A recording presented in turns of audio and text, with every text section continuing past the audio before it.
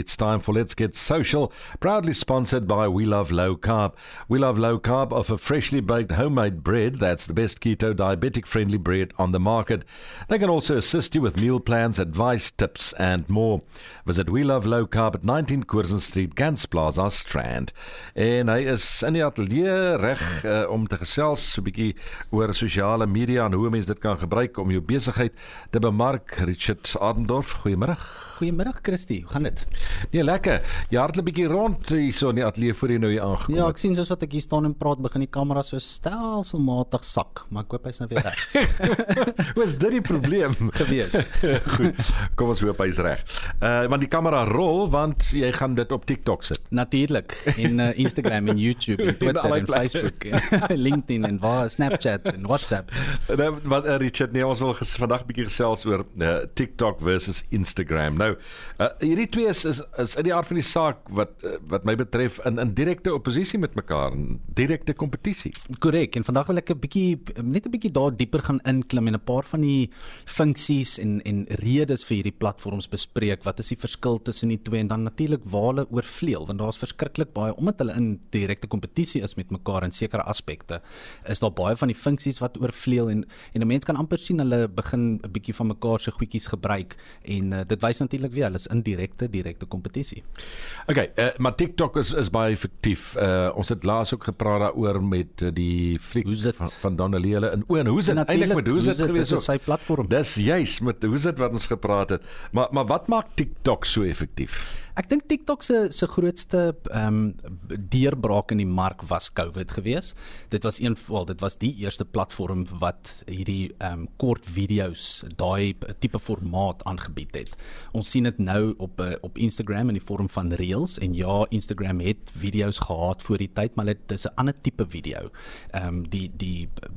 Ek wil amper sê die indruk wat die video vir jou gee, die manier hoe die video saamgestel is heeltemal anders. As jy TikTok ken, en ek pretty much seker almal ken dit.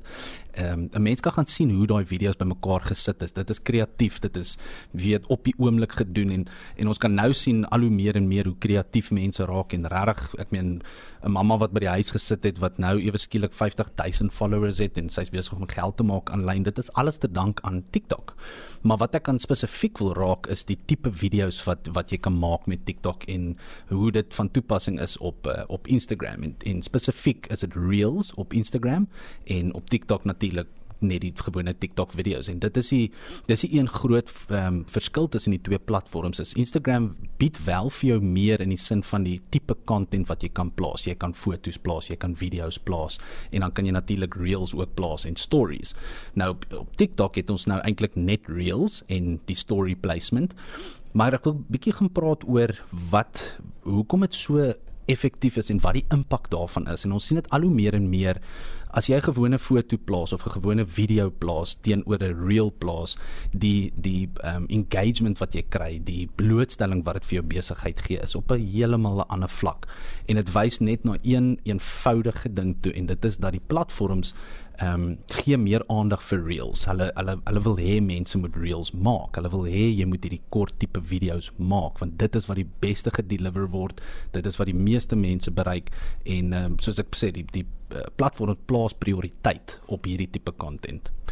Ja, ek dink die ding is ook mense het nie meer tyd om na 'n ding te kyk wat 10 minute lank is nie. Korrek. En dit is waar IGTV ingekom het. Op Instagram kon jy lang video's opgeplaas het. Ek dink die limiet was 2 ure gewees of 3 ure. Wow, dis 'n hele fliek. Ja, so sodra jy oor 10 minute gegaan het, dan raak dit 'n IGTV video. En dit was op 'n tyd het hulle gedink dit is die ding wat gaan vat. Jy weet, lang formaat video's op hierdie sosiale platforms. En wanneer laas het jy 'n video gesien wat langer is as 2 minute? 'n Mens sien dit net nie meer nie en dit is, jy weet, ons kan 'n hele dag debatteer hieroor en die redes agter dit, maar dit is 'n mengsel van sielkunde, dit is 'n mengsel van tegnologie wat ontwikkel, dit is 'n mengsel van hoe mense die internet gebruik op 'n daaglikse basis. Ons het nie meer die tyd om te sit vir 5 minute lank en die videoetjie te kyk nie. Ek soek 'n kort video, high impact wat presies met my praat oor my probleem. Dis dit. Ek is nie daar om lang video's te kyk nie. As ek dit wil doen, dan maak ek YouTube oop en ek sit op my bank en ek kyk dit. Maar daar is nie 'n desktop app vir TikTok nie. Daar's nie 'n desktop app vir Instagram nie. En dit wys vir jou weer eens, dit is alles mobile based. Hulle wil hê jy moet met jou foon werk. Kan jy 'n TikTok video copy and paste op Instagram byvoorbeeld. Absoluut, maar vandag wil ek vir jou sê, hou op dit doen. Weet nie hoeveel van julle bewus is daarvan nie, maar natuurlik as jy 'n video maak of 'n TikTok maak, TikTok gee vir jou baie meer funksionaliteit in terme van die oulike transitions wat jy kan insit en die filtertjies en ander tipe musiek en daar's verskillende funksies wat jy kan doen met TikTok. So baie mense skiet hulle video's op TikTok omdat hy soveel meer vir jou gee om kreatief mee te raak, which is great. Maar die probleem is sodra jy daai video download, los hy vir jou daai TikTok watermark in die daar aan die regterkant of aan die linkerkant, los hy daai TikTok logo, daai watermark. Nou as jy daai video download en jy post hom Instagram Reels toe, wat op die oomblik 'n groot trend is, want dit spaar nie net vir jou tyd nie, maar nou kan jy ewe skielik op 2 platforms, jy weet hierdie effektiewe video hê. So in terms of what you're trying to achieve, all the boxes are checked. Maar wees bewus dat Instagram gaan vir jou beperk as jy dit doen. En die rede daarvoor is jy's basies besig om met hulle kompetisie jy weet hulle platform te gebruik en dan is Instagram amper soos 'n nagedagte. Jy het nou maar gedink kom ek plaas die videoetjie hier ook. So Instagram gaan jou beperk in terme van die hoeveelheid mense wat jou video's gaan sien, die hoeveelheid mense wat gaan interact met jou video's. Oor tyd gaan dit afgaan en die lang en die kort is maak jou TikToks op TikTok, maak jou Reels op Instagram. Ek beloof vir jou, jy gaan 100% se improvement op jou resultate sien net om daai klein dingetjie te verander. En hou dit kort, maar hou dit interessant ook, nee. Korrek. Of dink aan die persoon aan die ander kant van die skerm. Ek is nie daar om jou hele lewens geskiedenis te hoor nie. Ek wil hoor hoekom wil jy nou vandag met my praat en hoekom moet ek nou hier stil staan vir 15 of 20 sekondes en vir jou luister? Presies, en baie keer wat 'n ou kry is en dan gaan 'n mens vinnig daar verby want dit begin jou irriteer want ek wil nie hoor hoe jy nou vanoggend opgestaan het en jy het eintlik nou 'n kop seer nie want jy het nou gisterand 'n bietjie te veel gekuier nie. Dit stel ek nou nie in belang nie, jy weet. So hou dit interessant en hou dit topical as ek dit so kan. Korrek, en waardevol. Ja, dit moet vir my iets beteken. Korrek, ek wil dit kyk. Ek wil dit wil kyk. Ek weet nie of dit woord is nie, maar dit is vandag. Nou ek wil hê jy's reg dat jy wil dit kyk. Ek wil reg wees ook. Maar ek probeer dink aan 'n maklike voorbeeld van value gee, want dit is altyd iets wat mense mee sukkel op sosiale media platforms oor die algemeen is, wat moet ek plaas? En dan kry ons nou ongelukkig mense wat heeltyd daai prys daar wil sit en jy weet buy now and it's 50% off en dis great, daar's 'n tyd en 'n plek vir alles. Maar wanneer ons praat van waarde, 'n goeie voorbeeld wat ek kan uitdink is, onthou jy in die ou dae as jy byvoorbeeld meel gekoop het, soos 'n sakkie snowflake of wat ook al, dan kry jy gewoonlik 'n resepie saam. Ja. En dan dink jy vir jouself, maar dit was nou baie oulik van hulle, stuur hulle vir my 'n resep saam. Maar wat hulle eintlik besig is om te doen is vir jou addisionele waarde te gee, sodat jy nou met jou maatjie gaan praat en gesê jy daai nuwe resep gesien. Of dit het gekom by Snowflake, daar kry Snowflake nog blootstelling. Verstaan jy daai konsep van waarde gee en waarde deel? Dit is die kern van sosiale media en hoe jy jou besigheid moet uitbloot. Gesels met Richard Adendorff, Let's Get Social, ons gesels verder net hierna. Let's Get Social, dis waar ons besig is. Richard Adendorff is in die ateljee. Ons praat oor hoe jy sosiale media kan gebruik vir jou besigheid en ons is spesifiek besig om te praat oor TikTok en Instagram vandag. Nou, Richard, wat kan jy alles met TikTok doen? Wat kan 'n mens alles met TikTok doen? So die vraag is, hoeveel funksie, wat se funksies is daar? Ja, daar's oneindige funksies. 'n Mens kan amper vir ure lank sit net om 'n 15 sekonde video te maak. Maar as jy op TikTok is en jy vat nog steeds so lank en dit raak frustrerend, weet net, hou net aan, doen dit net, gaan net voort, want jy gaan agterkom wat vir jou werk en waar die funksies is en dan volgende keer gaan dit net vinniger en vinniger gaan. So dis die eerste stukkie raad. Tweede stukkie, TikTok gee vir jou baie meer funksionaliteit in terme van transitions. So as jy 2 videoetjies bymekaar sit byvoorbeeld, laat hy nou nie lyk asof hy hak voordat hy na die volgende een toe gaan nie. Ons sit iets in die middel wat ons noem 'n transition. So dit is gewoonlik waar dit so, jy weet, so mooi die bladsy verander na die volgende videoetjie toe of hy fade in mekaar en so daai is 'n transition. Dit laat die video net 'n bietjie meer professioneel lyk, soos ek sê, hy haal daai hak uit dat jy nou nie dink asof hy die internet vashak of iets nie. En maar behalwe dit, daar's filters en daar's stickers en daar's al hierdie verskillende goed wat jy boonop jou video's kan sit. Jy weet, teks en jy kan selfs daai stemmetjie hê wat die teks teruglees. So dit is baie effektief in terme van die tipe goed wat jy daarop kan sit. Nou Instagram bied baie meer baie dieselfde tipe funksies. Daar is wel 'n bietjie minder, maar Instagram het ook weer goed wat van hulle of wat hulle spesiaal maak of wat net hulle het wat TikTok nou nie weer het nie. Een van die funksies dat jy dit kan deel Facebook toe. So jy maak hom op Instagram en jy share hom Facebook toe. Daar is 'n nuwe funksie wat uitkom wat ek dink nogals exciting is and worth mentioning is jy kan jou ou video's op Facebook, die wat jy nou 3 jaar terug geplaas het byvoorbeeld, kan jy nou verander in 'n reel in. So jy gaan terug op jou timeline, gaan vind daai ou video en dan kan jy op Facebook, op die platform kan jy daai ou video vat, edit en in 'n reel in verander. So nou ewe skielik gee jy 'n nuwe lewe aan al die ou video's wat jy gemaak het. Jy kan dit weer gebruik, ons noem dit repurposing. En as jou content van so aard is, daar's 'n ander woord wat ons gebruik, dis evergreen. Met ander woorde, dis nie time sensitive nie. Dis nou nie byvoorbeeld 'n foto van die datum op 'n kalender nie. Dit kan gebruik word in Januarie, dit kan gebruik word in Desember, dit kan gebruik word vir 'n sale of net vir enige iets. Dis evergreen content en dit is die tipe content wat jy moet probeer die heeltyd vasvang, is iets wat jy oor en oor kan gebruik om 'n bietjie van daai druk af te haal om nuwe content heeltyd te moet maak.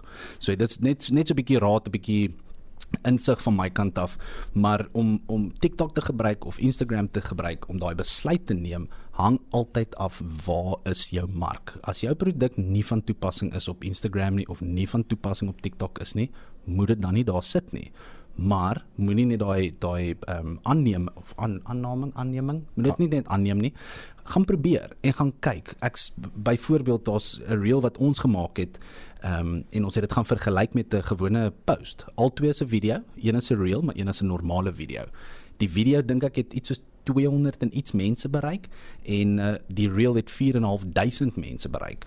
Presies dieselfde lengte, presies dieselfde inhoud, net op 'n ander plek geplaas. En daarin dan sê ek al klaar vir jou, dit is hoekom ek jou aanmoedig om reels te maak en om TikToks te maak, want daai tipe content word geprioritiseer, as ek dit so kan sê.